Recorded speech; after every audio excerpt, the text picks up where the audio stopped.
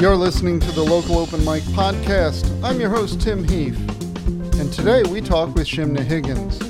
Shimna is a highly regarded Celtic fiddler. She's traveled and performed extensively throughout Australia and New Zealand with internationally acclaimed Celtic Illusion as their featured fiddler. Hear about her musical journey as a fiddler starting at a very young age. She's brought 3 songs that showcase her talent, along with the backstory to each. You'll be a fan after the first 8 bars. You can trust me on this. And we have with us today Shimna Higgins. How are you doing, Shimna? Very well, thank you. How are you? I'm doing really good.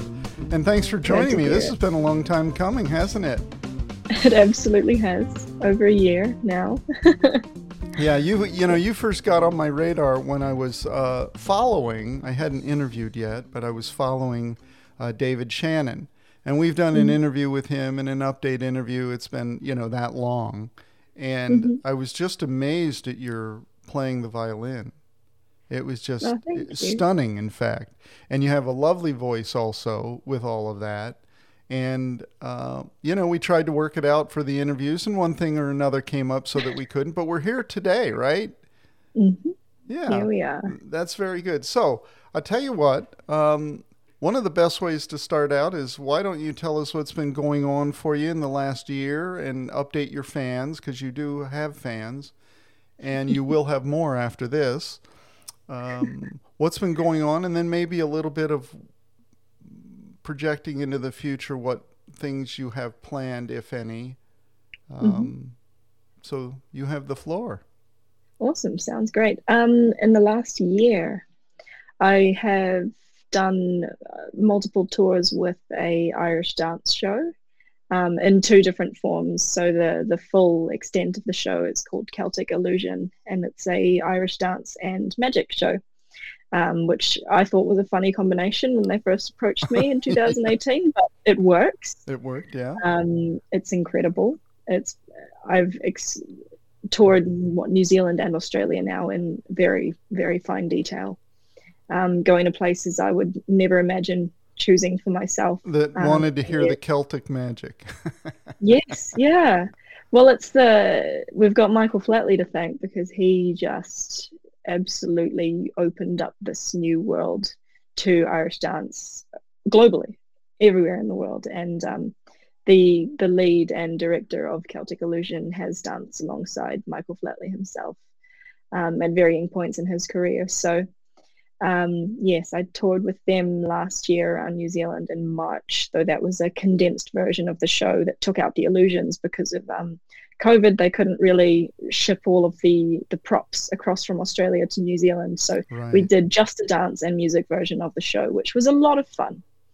And then in this year, I have spent more time in Australia than in New Zealand, which is where I am from, traveling around playing shows with Celtic Illusion, which has been just incredible, meeting Irish dancers and beautifully talented performers from all over the world that have just come together for these tours. I wish I'd known. I've interviewed 4 people from Australia, all over, really? From the Gold Coast down to Sydney, over to the West Coast. What's the town there? It's not Perth. It might be Perth. Anyway, all over. So you may have run into some of them. They might have even shown up. I could have said, hey, go meet Shimna. She's great. Who knows? Yeah, I mean, the people that you meet, it's just the connections that you build doing those kinds of tours are unreal. And the level of exposure that you get to certain individuals, like you can form these really beautiful bonds really quickly, which is such a nice experience to have. And now I have friends all over the world, which feels unreal. Oh yeah, I mean, exactly. The even doing the interviews that I've done, I have interviewed people all over the world,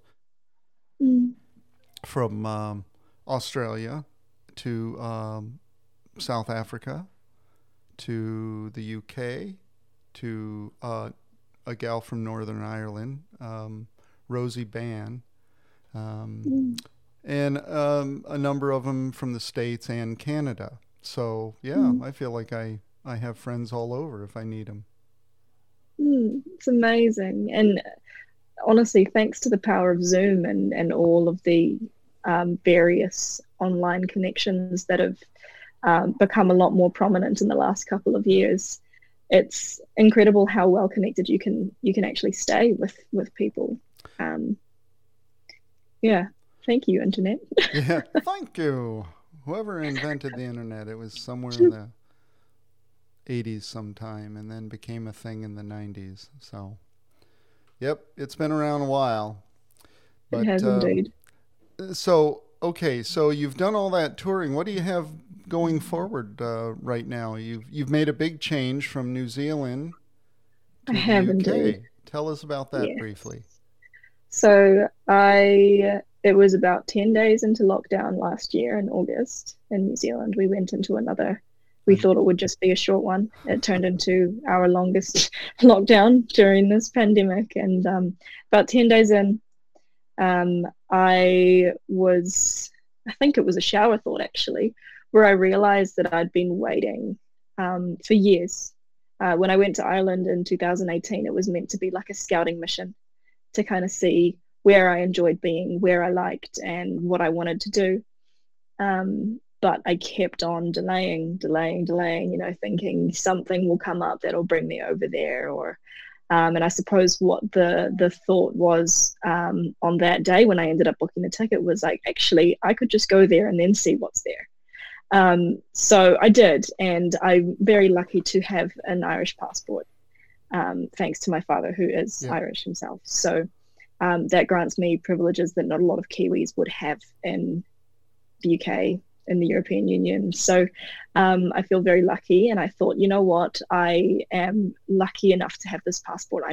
I must make the most of it. Dual citizenship is a wonderful thing. It I'm a dual absolutely citizen also.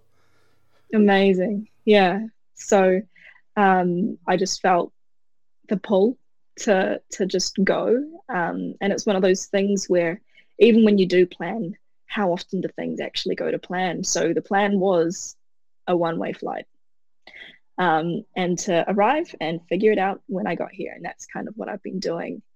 And so I do have a few connections here. I have a lot more musical connections in Manchester, which is why I'm considering potentially going there, or at least visiting a number of times in the next couple of months to check it out, and see what's there. But I've also been in touch with a few of the Irish dance shows that are based on this side of the world, and a number of them are not currently looking for positions to be filled, but have said that they would keep me in their books. So interested to see what comes from those, if anything, but really just putting out my feelers. Going to be checking out some traditional Irish jam sessions while I'm here, open mics. But at the moment, I'm just trying to find a home. So, got it. Now, how far is Manchester from London? oh, don't know, a couple hours flight. Oh. No, not even. No, not even. It wouldn't even be. It would be about an hour, I'd say. You can get to Ireland in an hour and a half. You can get to Manchester in about an hour, I'd say. Okay. I think there's a train that's a few hours. Yeah. Got it. Yeah. Yeah, trains are Beautiful big public transport here.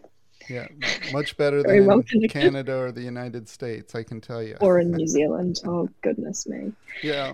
So I had a daughter spend a few years in New Zealand down in Queenstown.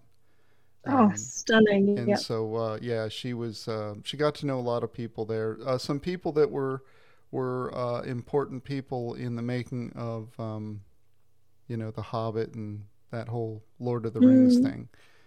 She got to know and stuff. She did a commercial for an ice cream company. Cool. Forget the name of it, or I'd tell you, because you'd be right. You may have even seen her on the commercial. Amazing. And, yeah. So, hey, and she did a music video with a country artist in Queenstown. Yeah, a lot of fun. She has fond memories of New Zealand. And I don't think would hesitate to move there if there were, serious opportunities. So she liked it. Mm.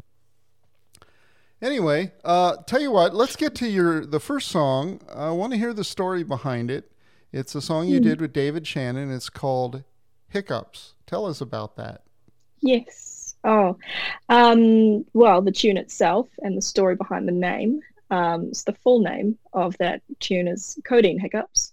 And it came about after a not so fun period that I spent in hospital with a kidney infection at the beginning of 2017. Yeah. Don't worry, there's a happy ending because I'm still here. But yeah, I was on all sorts of drugs, painkillers, and all that while I was in the hospital. And when they gave me codeine, I had a very intense bout of hiccups.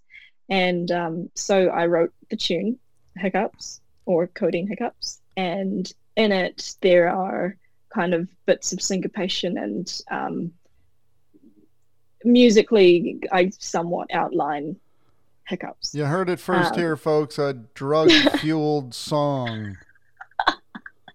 Not exactly like the psychedelics of the late 60s. It's a wonderful song. Anyway, continue on. Thank you. So you had the hiccups? Yes, so I had the hiccups, and it was I wrote that tune the day that I got out of hospital because I had been away from my fiddle for a couple of days and unable to do much aside from lie in a bed feeling sorry for myself. Well, I don't even know that I did feel sorry for myself because I was quite drugged up. But yes, the day that I got back, I spent some time with my instrument and Hiccups was born. And I'd been playing it with my own band for a couple of years. And then when David and I started playing together, we came up with an arrangement of it and utilized his amazing looping skills to build the track that is now on Spotify. Well, it's a fun song. And just as a sidebar here, do you consider yourself a fiddle player or a violin player, or how do you tell people about your instrument? I say fiddle. People often ask what the difference is, and there isn't really a difference as far as the instrument itself goes, though I believe there may be, historically. There may have been a difference between a violin and a fiddle. I'm not entirely sure. I'm not the right person to ask, but nowadays I get somewhat sarcastic when responding to that, and I say, whether it's a violin or a fiddle is dependent on your proximity to alcohol. The closer you are to alcohol, the more likely it is to be a fiddle. Yeah. That's good. I got to remember that. And hey, if you're going to be in Ireland, you'll have a proximity to alcohol. Absolutely. Definitely. Actually, in London too, right? Most definitely. So, tell you what, let's get to this. It's called Hiccups. Here we go.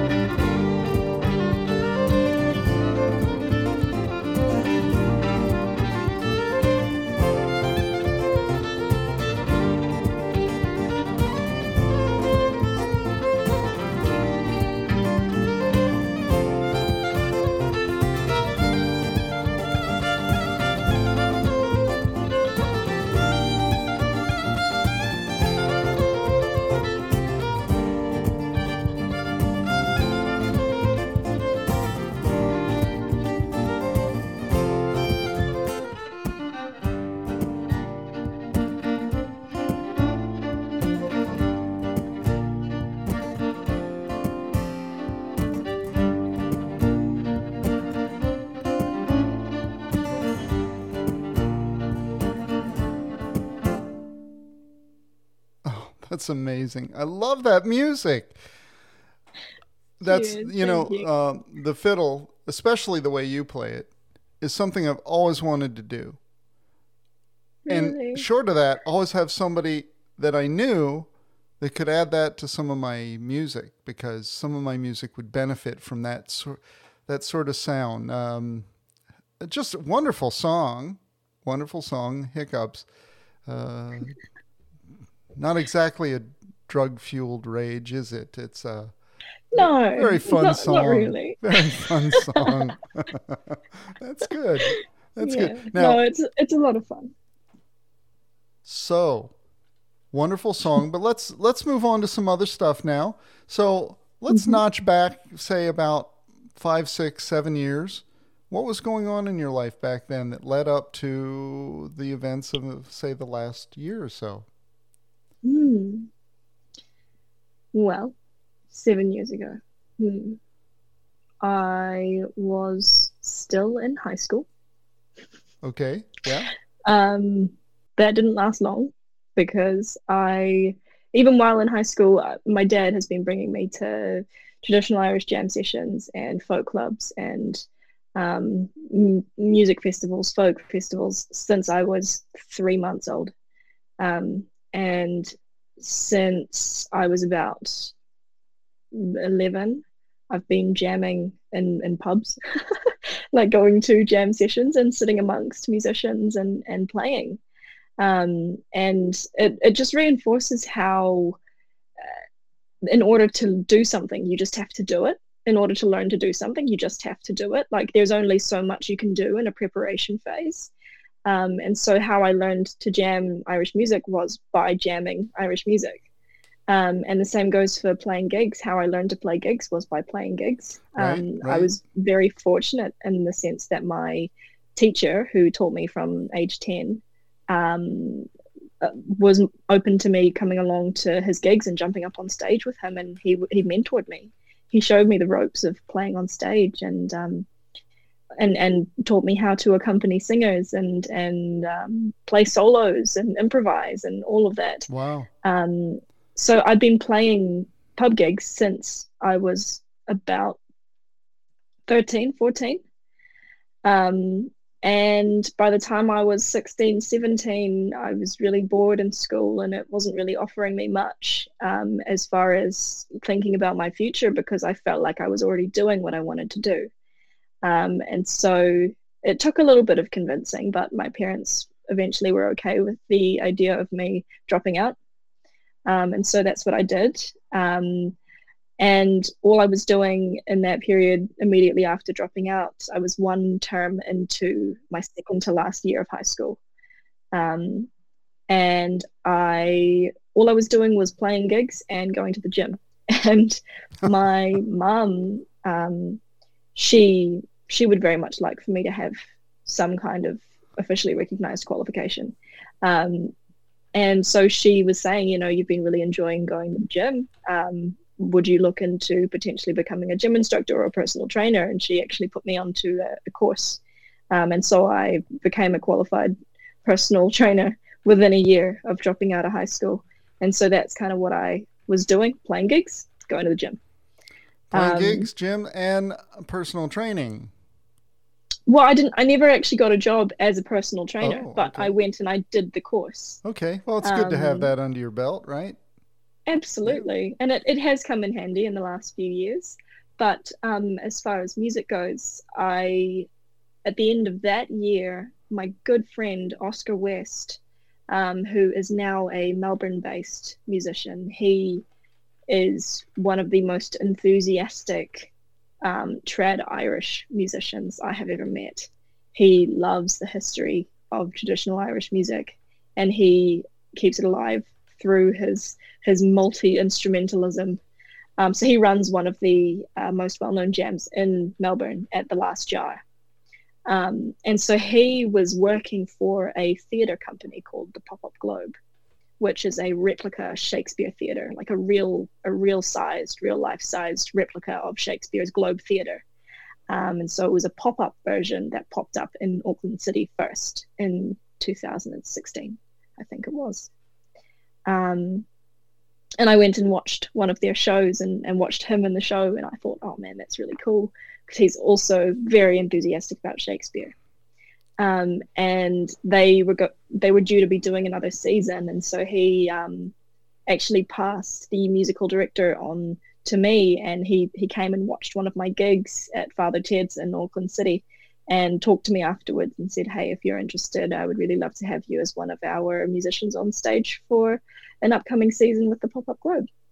So I spent 6 months in 2017 as the onstage musician for the Queen's Company of Pop-Up Globe. The two productions that we did were Much Ado About Nothing and Othello. And that was so much fun. And the high school that I had just dropped out of actually came to one of the school matinees of the show. Oh, fun. Which was quite fun. Get a little street cred with the old gang with that one. Yeah, it was definitely quite interesting. Like, there were a few people that had been in my tutor group in the high school that I actually spotted in the crowd during the show. So yeah, that was my first theatre gig. And it was just two on-stage musicians, myself and a drummer. And then, of course, all of the musical talent from the cast. So one of them played cello, some of them learned how to play a couple of hand drums, and everyone could sing. And it was so much fun. And so we did that season in Auckland. And then we went to Melbourne, and we did 6 months in Melbourne. And that was late 2017 to early 2018. That was so much fun, and that built more connections. And so it was actually Oscar, the same amazing, talented musician, wonderful human, that put me onto Celtic Illusion, because he toured with them in 2018. And then when they were going to go and do a New Zealand tour, they asked him for recommendations for New Zealand-based fiddle players, and so he recommended me. So wow. He has gotten me both of my theatre gigs, which I am insanely thankful to him for. Well, you know, in the music industry, it is still true. Sometimes it's who you know. Right? Absolutely. Yeah. I mean, talent. I had a chance to spend some time in Arkansas in the United States for a job. My day job is a computer programmer. And I had to be down there in the Little Rock area. And so I was trying to find a church, because I go to church and stuff. And the thing that struck me is every church I went to had a church like worship band that could have played in any arena. These people were amazing. Under every rock there is an amazing musician, but they're not well known, right? It's who you know sometimes. That's what gets you to the next level. And it sounds like you have some wonderful connections. I definitely do. And I'm so thankful to have been in a position, even just growing up, having my dad bringing me to jam sessions and all of that was the biggest progressive stepping stone. Does your dad play There were anything? multiple steps. He plays the bodhrán, the Irish drum. The bodhrán, okay. Bodhrán. Bodhrán. Is that a sort of circular thing they hold it? Circular, kind of flat, and they whack it sideways with a stick. Whack it sideways. Whack that drum sideways. Yeah. Just the other day, my wife and I were watching a video, because we are planning on going to Ireland soon. And I saw that, and they said, hey, this is the traditional bodhrán. And the guy's whacking it, sideways. So, hey, wonderful tie-in, huh? Full circle. Yeah, absolutely. So so he plays the bodhrán. The bodhrán. That's how he says it. So tell us, when did you meet David Shannon, and how did that relationship sort of play out for you? David and I met playing in the same lineup at a folk club night at a venue called The Bunker in Auckland, which is over on the North Shore. So the history of that place is it was an old war bunker. And there's two hills in Devonport. There's Mount Victoria, which is where the bunker is. And then there's another one that has all of the gun turrets and the underground tunnels and all of that. So that's beautiful history behind it. Well, beautiful. Yeah. It's beautiful Okay. now. Yeah. But yes, so the Bunker is this beautiful little, quite intimate venue. And so there was a folk club night, and the way that they run is that it was a Sunday evening, and they would get 4 artists, and they would play half-hour sets each with a little interval for tea and cookies, which, yeah, really cute. Same kind of community as the Auckland Folk Festival that I have been to every year of my life except for 2. And so I was playing with a musician called Karen Jones. She's a singer, harpist, and we were playing as a duo, and David was playing solo.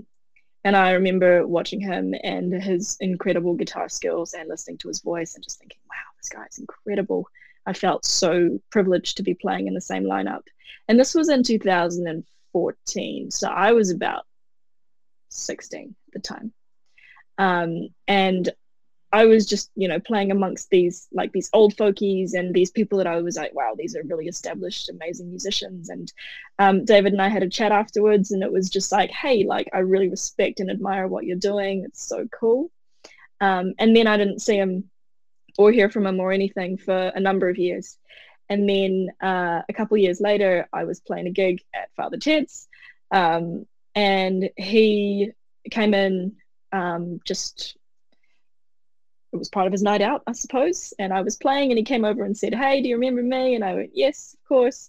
And then again, another couple of years went past, and he added me on Facebook. And so there was a layer of connection that wasn't just a coincidental face-to-face meeting. So you've known him for what, about 6, 7, 8 years? Something like that, yeah. Yeah, wow, okay, yeah.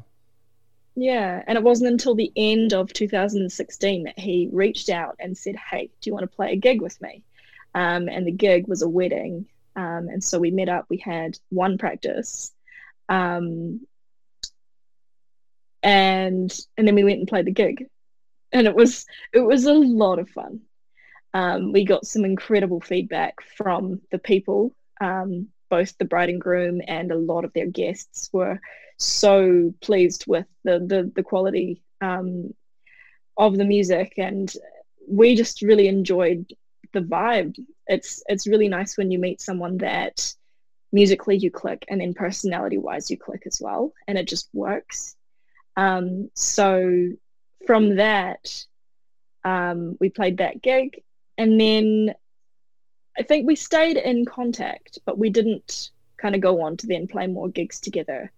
And then it was the beginning of 2019, I think it was, that he reached out and asked if we could record Gypsy Girl together, which is one of his singles on Spotify. And so I said yes. And from there, we kind of just started playing more gigs together. And then we went over to Sydney and played the Illawarra Folk Festival together at the beginning of 2020, and came back, and the whole world went into lockdown. And during that lockdown, we officially rebranded as a duo, as David and Shimna, and went on to do a tour of New Zealand together last year, and recorded a live album at the beginning of that tour as well. And what's that album called? David and Shimna Live at Parachute. Okay. Yeah. So that's a lot of fun. It's a number of his originals, and then some of our arrangements of our favorite cover songs. And not Hiccups, but one of my other songs was added as a bonus to the album earlier this year. And yeah, no, just overall, we've had a really fun dynamic, and there are not many people that could spend 30 days straight around me, and I think he'd probably say the same for him, but somehow it just worked, and we had a lot of fun traveling and exploring and playing music. And yeah, I'm very, very grateful for David. We still talk very frequently, and I know that if I ever have questions in relation to music or just general life questions, sure, yeah. he is definitely He's a someone wonderful that I can person. go and talk to. We just talked to them probably a month ago. The update is The update is on localopenmic.com. Get it today. The update with David Shannon. Amazing. Self-plug there. Mm-hmm. So let's get to another song. The one I'm thinking of right now that I'd like to hear the story behind is called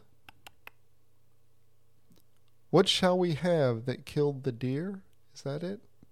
Yes. Oh, that's a fun one. Tell us about that. It's not very long. So, no. Really, it's quite amazing, the vocals and everything going on there and stuff. So why don't you tell us the backstory to that? So at the end of 2020, after things kind of opened up again in New Zealand, I was offered the opportunity to take on a triple contract, a 3-role contract. So the 3 roles were composer, musical director, and live musician for a Shakespeare production that was held in a garden in Christchurch. And I said yes, and this was a connection through the Pop-Up Globe as well. And so I drove down to Christchurch. It was my first time driving for that long. So there was 8 hours on the first day, then a 4-hour ferry and a 6-hour drive on the other end the next day. That is a long drive. Yes. And I, before and after the drive, had been working on composing pieces for the show. And so it was collaborative in the sense that the director told me what his vision was.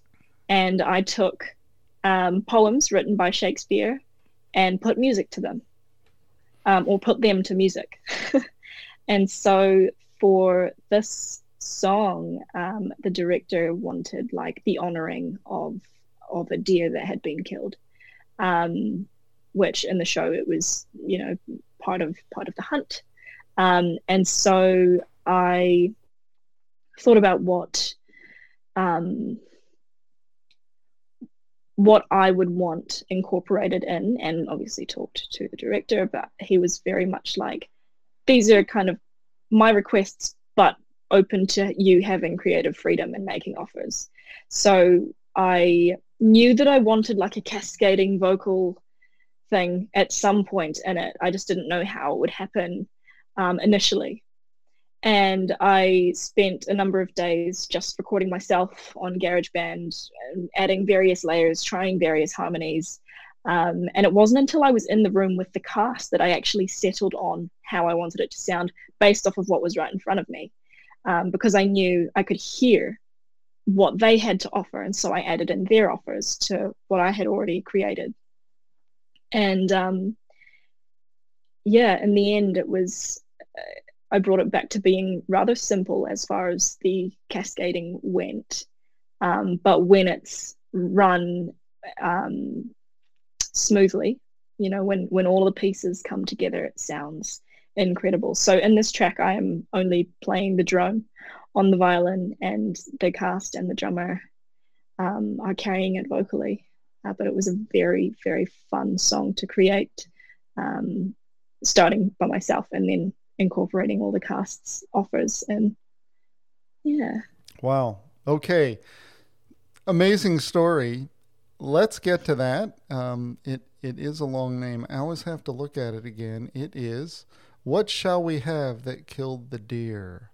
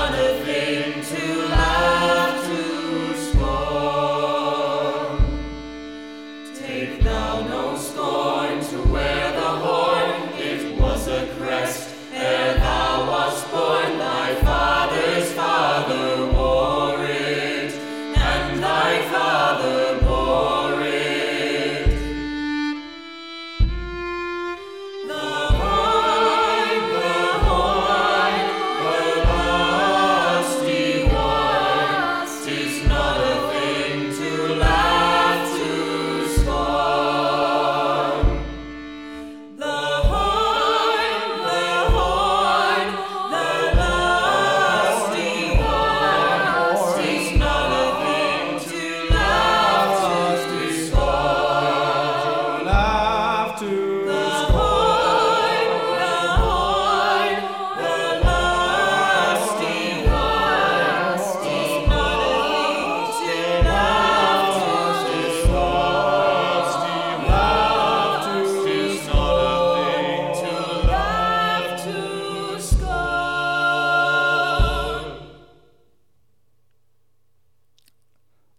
That was fun. And a lot more class than sometimes we have on local open mic. That richness, you can really tell there's there's a musical style there that you were using with the harmonies and stuff. It's not Gregorian chant because it's not chant, of course, but it's that those intricate harmonies that sometimes you hear in that. And that droning, was that you playing? Yes, that was me playing. That was just great. Thank you. Yeah, fun. And when I was going over the songs you sent, that was quite unexpected, as will be the last song when we get to it, of course. But this is, I can't even remember what it was that I sent anymore. Well, we'll surprise you then. Amazing. Can't wait. Yeah. Yeah, that brought back some fond memories, actually. Yeah. Just listening to that. And it's a resume builder too, because if you can do that kind of stuff. There was a gal that we interviewed, Nico Padden is her name, and she did something very similar, wrote a song that was sort of in honor of her grandmother, and got some people together in a big church, so there was lots of natural reverb and everything, and they did a vocal thing, and somebody heard it, passed it on to a high school choir director. They wanted to do it, so she got all the music together and they did it. And it was so good that he mentioned it to a few of his other choir director fans in the high school world, and it kind of went viral all over North America, Canada, the U.S., and made its way into Europe too for it. So, amazing. And it was, who knows where this song could go because of this. It's good talent to be able to put that together. Congratulations. Thank you so much. So let's go back to your beginnings. Tell us about family and what got you interested in music, and do you have any siblings, things like that, things that are newsy that people might want to know? Yeah, well, I grew up in a household with my dad and mum both being very enthusiastic about music. My dad slightly more so than my mother, but she was always singing around the house. She's got a beautiful voice, and it kind of encouraged me to find my own, and I just enjoyed it. But yes, so my father has been taking me to the Auckland Folk Festival since I was 3 months old. That was the first Auckland Folk Festival that I attended, and so I was always, from a very young age, witnessing musicians playing live on stage. And there's a different feeling that comes along with witnessing musicians performing live versus listening to them on the radio or on Spotify or whatever source it is that you listen to music through, which for us was CDs and records for a while. Yeah, I have 2 siblings. I've got an older sister who is just under 3 years older than me, and she enjoys music as well, but she's not quite as much of a performer show-off as I am. Since I was very young, I would always find some kind of elevated surface and stand on it and sing my heart out and dance. And she would often join me, but I suppose she grew out of it and I didn't. And yeah, my dad was very tuned into how tuned into music I was. And he said that he remembers there was, he would play Cat Stevens to me quite frequently before going to bed. And I would consistently cry when I heard Wild World and Father and Son. And he saw that in me and just knew that there was a connection that had to be nurtured. And so he was very, very encouraging of me when it came to going to jam sessions, folk clubs, seeing live music, being around live music, and then eventually picking up an instrument and learning to play. So my first instrument was actually piano. My mother was taking piano lessons when I was about 4 years old, and she would bring me with her. She would actually come into school and take me out of kindergarten, and I would have my packed lunch with me, and I would sit behind her and the teacher as they were sitting at the piano, and I would sit and eat my lunch and maybe color in a book. But what we learned later on was that I was always paying attention to the content of the lesson. because a few months later, I sat down at the piano and played everything that my mother had learned in the last couple of months. And so she very quickly gave up her lessons and allowed me to take over. And I became quite skilled on the piano, and I really enjoyed it. And then age 7, I gained an interest in the violin and found this lovely classical teacher and learned how to play the violin. Yeah. And Do you then still play piano a lot? not so much. I feel a little bit gutted that I didn't maintain both. But these days, when I can and have access to a piano, I absolutely do play. I do have my own keyboard. It's a full-sized, fully weighted Korg electronic keyboard in New Zealand. Great products. Yeah. They do indeed, but I'm no longer in possession of that. I did give it to my partner's grandparents to look after, and his grandfather actually plays or used to play and has been enjoying reconnecting with that passion. So it's in good hands. So did your partner come with you to the UK? Yeah, so he moved in April. An so advanced I was party. still touring. An advanced party. he came and did the scouting. Okay. No, that's a funny one because I was going to go anyway, and he kind of took a look at his life and I may have to get permission from him to share this to have this part kept in, but he took a look at his life and basically decided, like, I can't wait to do the things that I want to do. Pretty much exactly what I was doing, just realizing that there is never going to be a right time to go and do the things that you want. And he'd never traveled further than Sydney from New Zealand up until April this year, and now he's been all over Europe and is now living in London and really going for what he actually wants to do rather than restricting his views of what's available to him to what he believes other people think he should be doing, which is beautiful to see. Yeah. So the moment you start traveling, it changes your view of the world.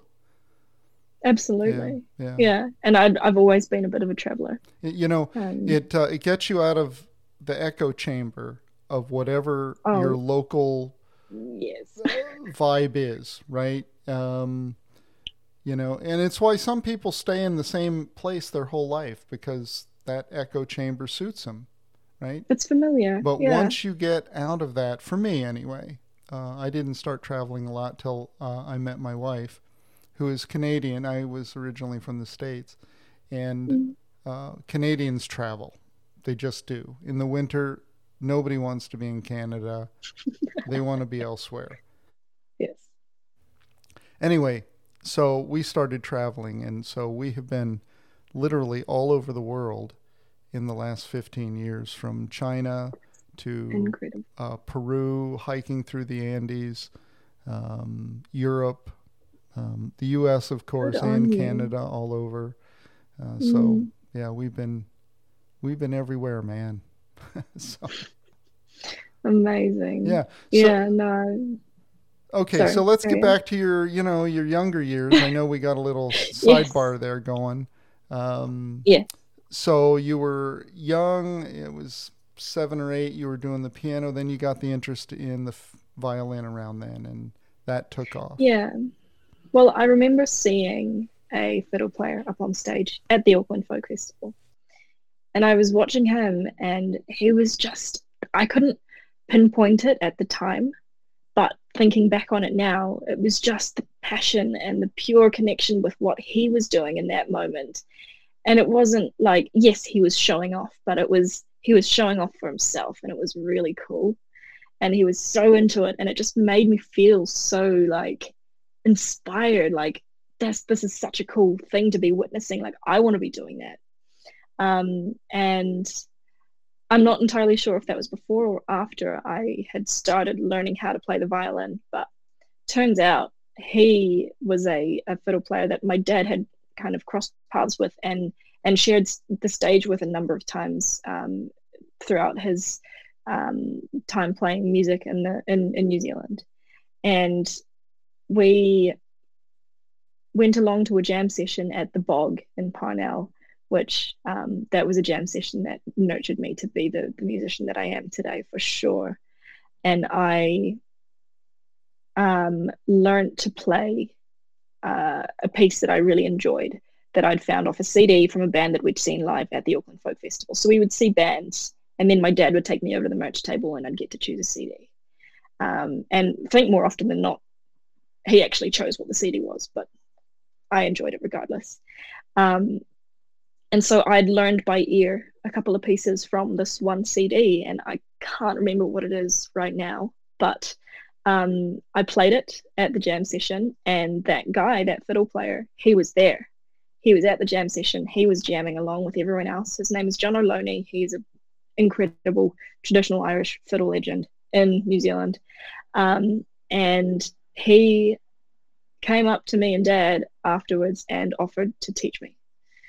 And so that was like, I was so dumbfounded, because he was basically an idol of mine. And he'd just come up to me and offered to teach me how to play. And so, of course, yes, so, go ahead. Yes, I'll do it.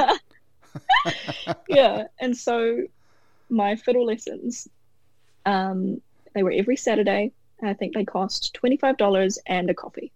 I would make a coffee. I'd make a coffee at the machine at home and bring that and hand that to him. And he taught me for 3 years and mentored me for another 2. And I owe so much of my playing style and just everything to his teachings. And there was never a dull moment, or never a moment where I didn't want to do what he was offering in the lesson, or that I felt like it was pointless. It was all so much fun. And I loved it. And the way that he taught me, he didn't teach me all of your, like, these are the top 40 fiddle tunes that you need to know. Like, he taught me pieces that would show me different skills, show me different bits of ornamentation, like the decorative bits that you add into the traditional Irish playing style. Sure. And so everything that he taught me was functional, as well as being really fun tunes to play. So yeah, that was my very early days of playing the fiddle. And then it all really took off when I started coming along and playing the gigs with him, you know, meeting people, actually playing in a setting where people could see me and hear me. Which, yeah, that elevated it. Wow. For sure. Yeah. You know, and how fun it must have been for you that a person you idolized came up to you and said, I want to teach you. I know. It's crazy. Yeah, that never happened to me. Nope. None of my idols showed up at the door and said, hey, I want to teach you how to, whatever it was. I think it's funny because the way that it all happened, it was all progressive from the moment that I was first taken to the Auckland Folk Festival. Like, I'd never really idolized anyone that wasn't someone I'd seen live, which is a bizarre concept, but that's just the way that I was exposed to music growing up. I was seeing live musicians, which I realized through various conversations in the last couple of years and conversations with David that he barely got exposed to seeing people play live when he was younger. And so, yeah, I suppose I never really saw the advantage and the privilege that I had to be going and seeing all of this live music from such a young age and having that actual physical exposure to performers and seeing people doing it for a living. Because I never for a second in my life believed that playing music for a living would ever be hard. Wow. Well, that says something about you, right? You just sort of, in your brain, you got it. It just, everything fit into place. So... Yeah, well, you're an amazing fiddle player. Thank you. Let's get on to the last song so that we don't let our time get away from us. Mm-hmm. Tell us the backstory behind Bring You Down. Ooh, yeah. That's an edgy song, I got to tell you. I didn't expect that either. You know, you're full of surprises. I took you on three different journeys. I'm hearing this song and I'm starting to, put up the hand with the devil's horns and rocking out and the whole thing, Yes. right? Oh, so Sam Bartels, he is a New Zealand-based country singer. He's traveled to Nashville a number of times and has, he made footprints in that scene for sure. Prior to COVID, I don't think that he's left New Zealand since, but he is one of the most hardworking musicians I have ever met. And what is his name? Sam Bartels. Sam Bartels. Let me write that down. This part won't be in the podcast. Sam. 2 L's? Bartels? Yes. Okay. And he's a country guy? Yes, that song didn't sound real country to me. That sounded... He's headed more towards rock now. Yeah, sure. Because he's got the voice for it. He, everyone that hears him and that knows of Chris Cornell instantly makes a tie there saying you sound a lot like Chris Cornell, which I hear it. He absolutely does. But that song, I've been playing with Sam for a couple of years now. So he met me. I was playing a gig at Grand Central in Ponsonby. He came in and after that found me. We had a whole bunch of mutual friends on Facebook because the pub gig scene in Auckland is quite small. So, you see a musician in one pub, you're probably going to see them in a different pub later on in the week.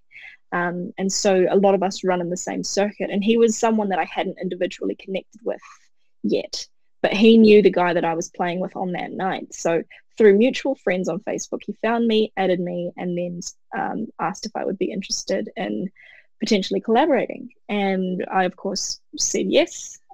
My dad always said to say yes to new musical opportunities. And so we ended up having a little jam and finding a cool sound together. And I've accompanied him on various tours around New Zealand as well, in smaller combinations and as well as with a full band. And Bring You Down was one that he wrote and recorded within a very close, like a very small period of time. Because there are a lot of songs that he'd kind of had in a back catalogue and he would play them live, but he hadn't set about recording them. And so we recorded it at Roundhead Studios last year, I believe. Yes, it was last year in June. And Roundhead Studios is owned by Tim Finn of Crowded House. And we worked with Dave Rhodes, who was the producer, and put together this song. And Sam knew right from the get-go that he wanted a fiddle solo in it. And we were like, how can we spice it up a little bit more? So he added distortion and wah to the fiddle. And it took a couple of takes in the studio, but I was in there and it was blasting in my headphones and I improvised start to finish. And we just kind of, anytime I did something that Sam or the producer was like, yeah, that sounds really cool, try and incorporate that into the next take. So we would just do a few and then eventually they settled on that one. And yeah, I believe it is one of the first rock songs to be with a fiddle solo to be broadcast on a radio station. Well, I have to tell you, I'm listening to it, and honestly, Scott is my witness. I was telling my wife this morning. I was listening to it, and I said, I didn't realize till the end of that, what sounded like guitar hot solos. It was right at the end. There was a tell that it was a fiddle. I said, she is shredding that thing. Totally shredding that thing on this song. And everybody's going to love that song. So I think we should get to it. Be prepared to have your mind blown. Now, do you sing on this song at all, or is it just the... I don't. It's just Sam's vocals. And then you added... just a little bit of fiddle. A little bit of fiddle. Hardcore stuff there. Now... Well, I'll ask you a few questions afterwards, but this is going to blow your minds.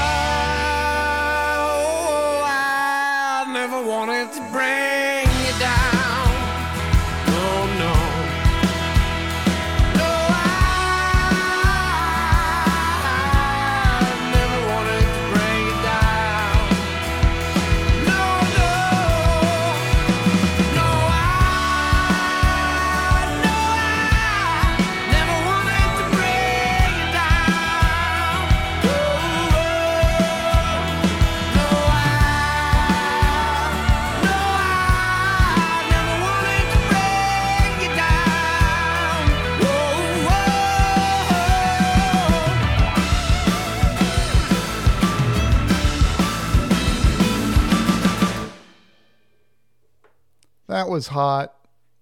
That just hot. There I'm listening to what I now know to be fiddle and going, man, at first take I'm going, I wonder when I'm going to hear her.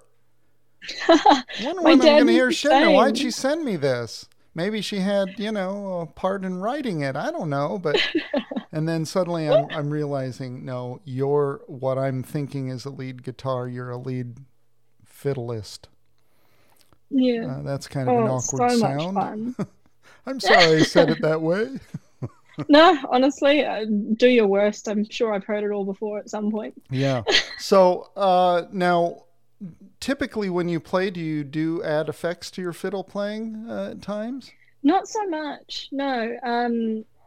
You had to here. Oh, well, yes. Yeah. Playing live with Sam, I'd never done that live with effects. I know that he wanted to, if we were to be doing more gigs this year, which now I'm no longer in the country, but I know that he wanted to be able to replicate that sound live, and I do have all of the gear to be able to do it live. I've just never actually done it. But I've definitely, from the comfort of my bedroom, cranked through a whole bunch of different effects on the fiddle, because it's such a versatile instrument anyway. But then you add all of the different sounds that you can add to a guitar to it. Oh yeah. But you've got a rubbed string rather than a plucked string. Right. There's just a whole world of sound to discover there. The beginning of that song was interesting because at first I thought it was going in the direction of a Lion King African sort of thing, with that vocals. I was waiting for, somebody to hold a baby lion up in the video of it. But then it became this other, it morphed into a completely different sort of vibe. Mm. Well done. That's what I say. That was a great song. And so I do have some questions. I have not asked some of these questions in a very long time, but it seems appropriate with your playing and stuff. We have some musicians that listen, of course, and probably might, and some of your fans like the answers to these. Are mostly music related, of course. So let's see.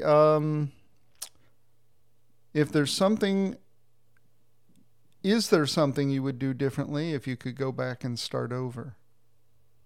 Ooh.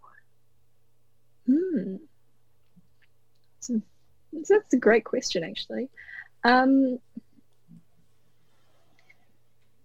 Play more. Play more. Okay. I would play more. Never bad Absolutely. Advice, is it? To play more. If you're going to be a musician, Yes. You need to be about the business of playing more. Okay, good. Absolutely. Good. It sounds like you played a lot, though. So playing more, kind of blows my mind. Where would you get the time? Yeah, well, it's funny when you look at where your time actually goes, Yeah. and how much time there actually is to do the things that you keep saying you don't have time for.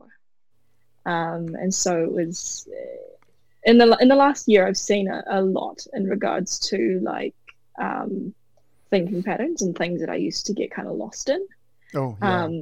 So I mean, as far as I suppose I don't have any regrets as far as my current position versus where I started, and would I go back and change anything? No, I wouldn't, because I can't. But if I could, I suppose I would just play more. Yeah. And play more in different settings too. Oh, because okay. playing from the comfort of your bedroom is all well and good, but going to open mics, going to more jam sessions, jamming with more people at festivals, just saying yes to more opportunities, house parties, all of that, because there's never a wrong place or a wrong time to play when you have the invitation. So open mics, folk clubs, just being around music, I'd say that would probably be one of the biggest things for me, as far as the time that I spent living in Melbourne, where I was working for a theatre company, and I was living in Melbourne in the heart of the city for 6 months. I didn't make any musical connections in that period because I put up this wall between me and my instrument, where I looked at it and I saw work and I saw theater work. And so the hobby and the love that I had, I lost sight of it. Like, I loved it and I loved playing it on stage every night. But the second that I wasn't in the theater anymore, it was like I lost sight of the actual passion and joy that I found just from playing, and the need to that feeling of wanting to go and connect with people. It kind of wasn't there, and that is actually something that I would change. Is I would go, if I could go back to that period of my life, I would go and meet people, meet new musicians in a different city, because I'm so well connected in Auckland. I could walk into any bar and know who's playing that night or who's behind the bar, most nights of the week. But it's not like that anywhere outside of Auckland.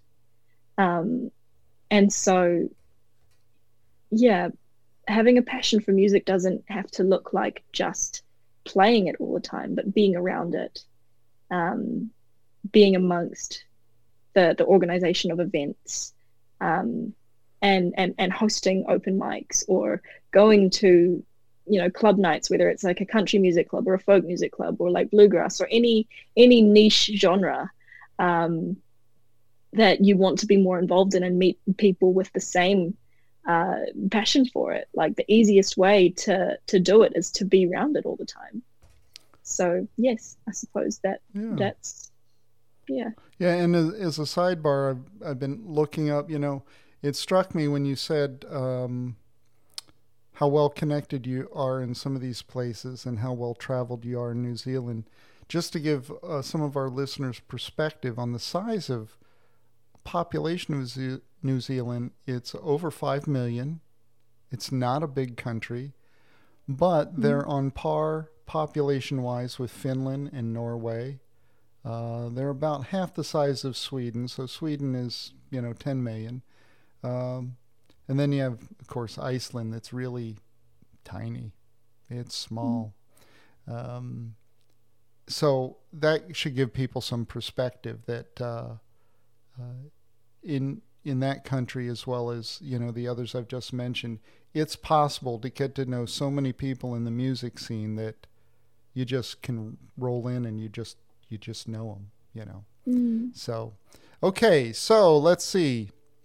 We know you play fiddle and you dabble with piano, although, even though you don't have a keyboard precisely right now, you do. Do you play any other instruments? I play the guitar. Guitar? And sing. Okay, good. I also don't have a guitar with me, but they're rather easy to get a hold of. Sure. So once I have a place, I will look at right. getting a hold of the guitar. Right. Well, those 3/4 size guitars are all the rage now. Everybody's yes, playing. I own one in New Zealand. Oh, what kind? It's a Martin. Oh, you own the is it the Baby Martin? Is it called? Martin Mini, I think. Oh, okay. Yeah. I've owned a couple of them, 3 of them exactly. And right now, the one that I have, and I sold the others that I'm playing, is by a company called Donner. They're a Chinese company, and it looks like a Taylor GS Mini. It's made of mahogany. It doesn't sound exactly like it, but it comes with pickups, and it was cheap like borscht. It was not an expensive guitar, but it plays. It punches out of its weight class, if I can use that analogy. It's a good guitar, and I would put it in terms of playability against any $1,000 3/4 size guitar. It's that good. Okay, so brand names. What's the brand name of your fiddle? It was made by Edwin Whitmarsh in England in 1929. So he was an apprentice to his father, Emmanuel Whitmarsh, who was a well-established luthier at that time. 1929 Whitmarsh. Okay, yes. Good. Are there a lot of those floating around, or not many? I don't believe so. Okay. Wow. Yeah. Okay. Good. We talked a little bit. So when you use electronics, what pedals would you use? The wah pedal that I own is a Moore Mini wah. So the brand is MOOER. Yeah. and it's about More. that big. Yeah. Okay. Yeah. Um, That's it's very small, and it becomes even more compact when you fold the clips in. So it comes very, very compact. I'd say about that big and maybe this wide, this tall. And it how would I even is it say that? And is the more pedal an Ottawa where it's just automatically giving no, you, or it's it has manual, a so you step on it. it Yeah. does have a So you pedal. you undo the clips and it expands, and then it's about, I'd say, maybe 2/3 of the size of my foot. And so precision and intention are very important when it comes to using that. Yes, but aside from that wah pedal, I own the Ditto number 4 loop pedal, Okay. which David gave to me as a Christmas present a couple of years ago So because I had did he get you into looping? I had a loop pedal of my own, but it was trying to be everything at once. So it had built-in delay, built-in reverb, Which brand was that? built-in. It was a Boss, it sounds like, or Trying to remember. No, it was. I can't remember. oh, okay. Well, that's okay. Yeah, I switched from. Apologies. I still have looper pedals. I've had a fascination for them for probably 10 years or more, and I now will use my looper pedal as a librarian. So I craft my songs, I put them in there, so when I go play live, I can just, I know what my track is, and rather than having somebody cue it up in a booth or something, I can just hit it, and I know what I'm playing. But I have moved on from developing stuff, looping with it, to the Boss now makes the ones that you use with the hand. The one I've moved on to is the Boss RC505 MK2. So I found that I wasn't so good with my feet, okay, in setting loops and stuff. I really needed to lean on some automatic stuff. But my precision with my hands at setting stuff was fine. So you just train yourself as you're playing to just stop a moment early to hit the button and keep in time. It's just part of the beat, to set your loops, and it's an amazing piece of kit. So when you sing at home or live, is there a microphone you like to use in particular? Do you own one of I was any? doing some live streaming between Christmas and New Year, just gone. And for that, I used the Rode NT1. Okay. Yeah. Yeah, super handy. I brought it with me, actually. It's one of the few pieces of musical gear that I brought with me. Wonderful. Noisy bike. Excuse me. Do you have an amplifier you use? I don't. I don't have one on me currently. That's another piece of gear that I will have to acquire whilst here. Sure. And when you get one, are you going to get one that could be run on its own on a battery? I think so. While I was in New Zealand, I tried out a couple of Bose speakers. Yep. There's the Bose, I think it is the S1. Yeah, it's with it is the subwoofer small. And then the bass, the stand with the high-end stuff. Yep. Yes, so I think I would absolutely love to acquire one of those. They're so easy to transport. Being here in London, I will not have a car. I will not want to be carting around a giant speaker system for playing gigs. I was going to ask you what software and hardware for recording you use, but you did mention GarageBand, so you're obviously in the Apple world. How do you like that? I mean, for everything that I've needed it for, it has delivered. Okay. Yeah. I mean, I wouldn't say that I've recorded anything overly professional. It's more just drafting things for the productions that I've been composing for. I think if I were to go on to actually want to record and put music out there, I would want to learn the ropes of a different software, but I'm not entirely sure what that would be at this point. Let's see. One last question here. Do you have much busking in your background? I did go and busk at the local market a lot when I was younger. Did you? Okay. I did indeed. And through that, I ended up bumping into this family. They're a Malaysian family, and they all play traditional Irish music. And I'd known them through the scene, through the trad Irish music scene, but I bumped into them at the markets quite frequently. And they're actually two of those brothers are members of my band. Well, were members of my band. Well, both of them are now married, and one of them has kids now. So, and I've also moved overseas. So, who knows? The reunion tour when I get back will be excellent. But so I have had experience busking in a very small market setting. As far as like busking in a city square or anything in that regards, absolutely not. It kind of terrifies me, but I also feel like it would be something so good for me to do while here. Yeah. So the trick with that, and if you follow, I mean, I've interviewed a number of people that are buskers. David is one, of course. He's done a lot of busking. Charlotte absolutely does. And then Dublin City Today has just a whole, call it a stable of regular people he features, as well as new people that just sing. They just show up and busk on Grafton Street in Dublin. And the real trick behind it is you absolutely don't lose the value, the opportunity to record yourself ever. You always do it, because you may have a magical performance that suddenly you can stick on YouTube and it blows up.